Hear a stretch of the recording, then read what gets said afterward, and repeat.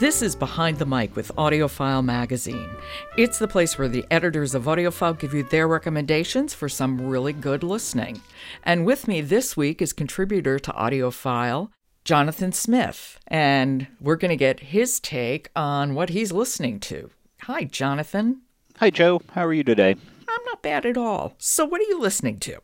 We're listening to some really interesting books this week. We have 3 sort of thriller mysteries to start the week. And then we'll listen to a young adult novel and then a little bit of horror for Friday. So let's start with House on Fire by Joseph Finder, read by Holter Graham. This is an Earphone Award winner.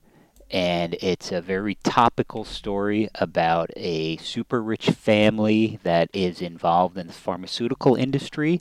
They develop a drug that gets people addicted to it, sort of a pain drug, if you're thinking... like an opioid. Exactly, that's it. And there's a mystery here when Nick Heller, who is the main character, loses his best buddy to an overdose and is approached at a funeral by the daughter of the patriarch of the pharmaceutical company that is doing all this bad stuff, and it goes from there. It's got everything. So Holter Graham has narrated all of the Nick Heller novels, so he must really know that character. Yeah, and it's interesting because he doesn't overdo it. You know, it'd be very easy to make Nick Heller sort of a tough military guy, hard-boiled private investigator type person. But I was struck by how he really comes off as a more, I don't know if it's cerebral or, and not the voice I would have expected for this character. Interesting. There's so much to this story and so many twists and turns. It's it'll keep you gripped. Finder is a great mystery writer, and it's crime fiction can be so good for social commentary. I mean, it's really a good vehicle for social commentary. But how is the mystery at the heart of this? The daughter of the patriarch, the 80-year-old founder, still very involved CEO of the pharmaceutical company, the daughter really wants to change things up, but you're not really sure what her motives are. And her name's Suki, and she gets involved a little bit with Nick, but of course there's lots of twists and turns. And what I kept thinking about was how much fun this must have been for Finder to write, to be able to take so many issues that you read about and hear about every day and work them into this mystery. So why don't we take a little listen, and this is from the very beginning of the book, a little tease as to how Heller is as a private investigator. Okay, this is House on Fire by Joseph Finder, read by Holter Graham. Originally, Herb Martz had come to see me to get proof his partner, Mort Vallison, was trying to kill him.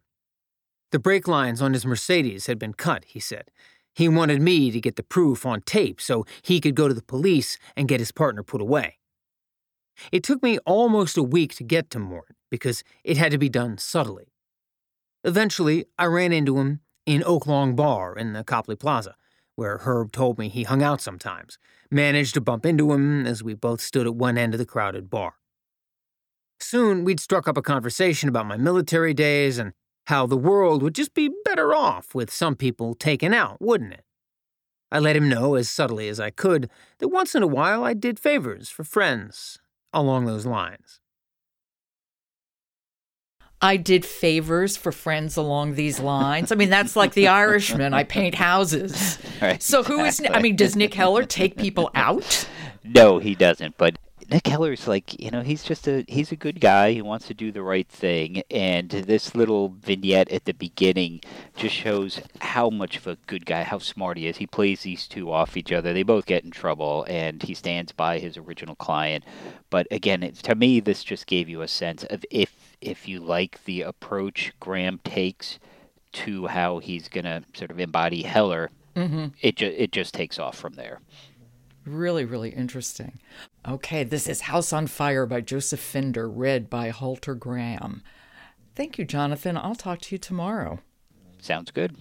Today's episode of Behind the Mic brought to you by Page Chaser.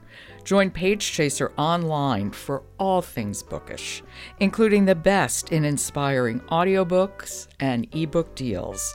That's at pagechaser.com. I'm Jo Reed. Talk to you tomorrow.